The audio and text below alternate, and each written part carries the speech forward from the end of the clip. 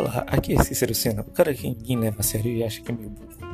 Então vamos começar mais um dia dando conselhos de quem não se importa.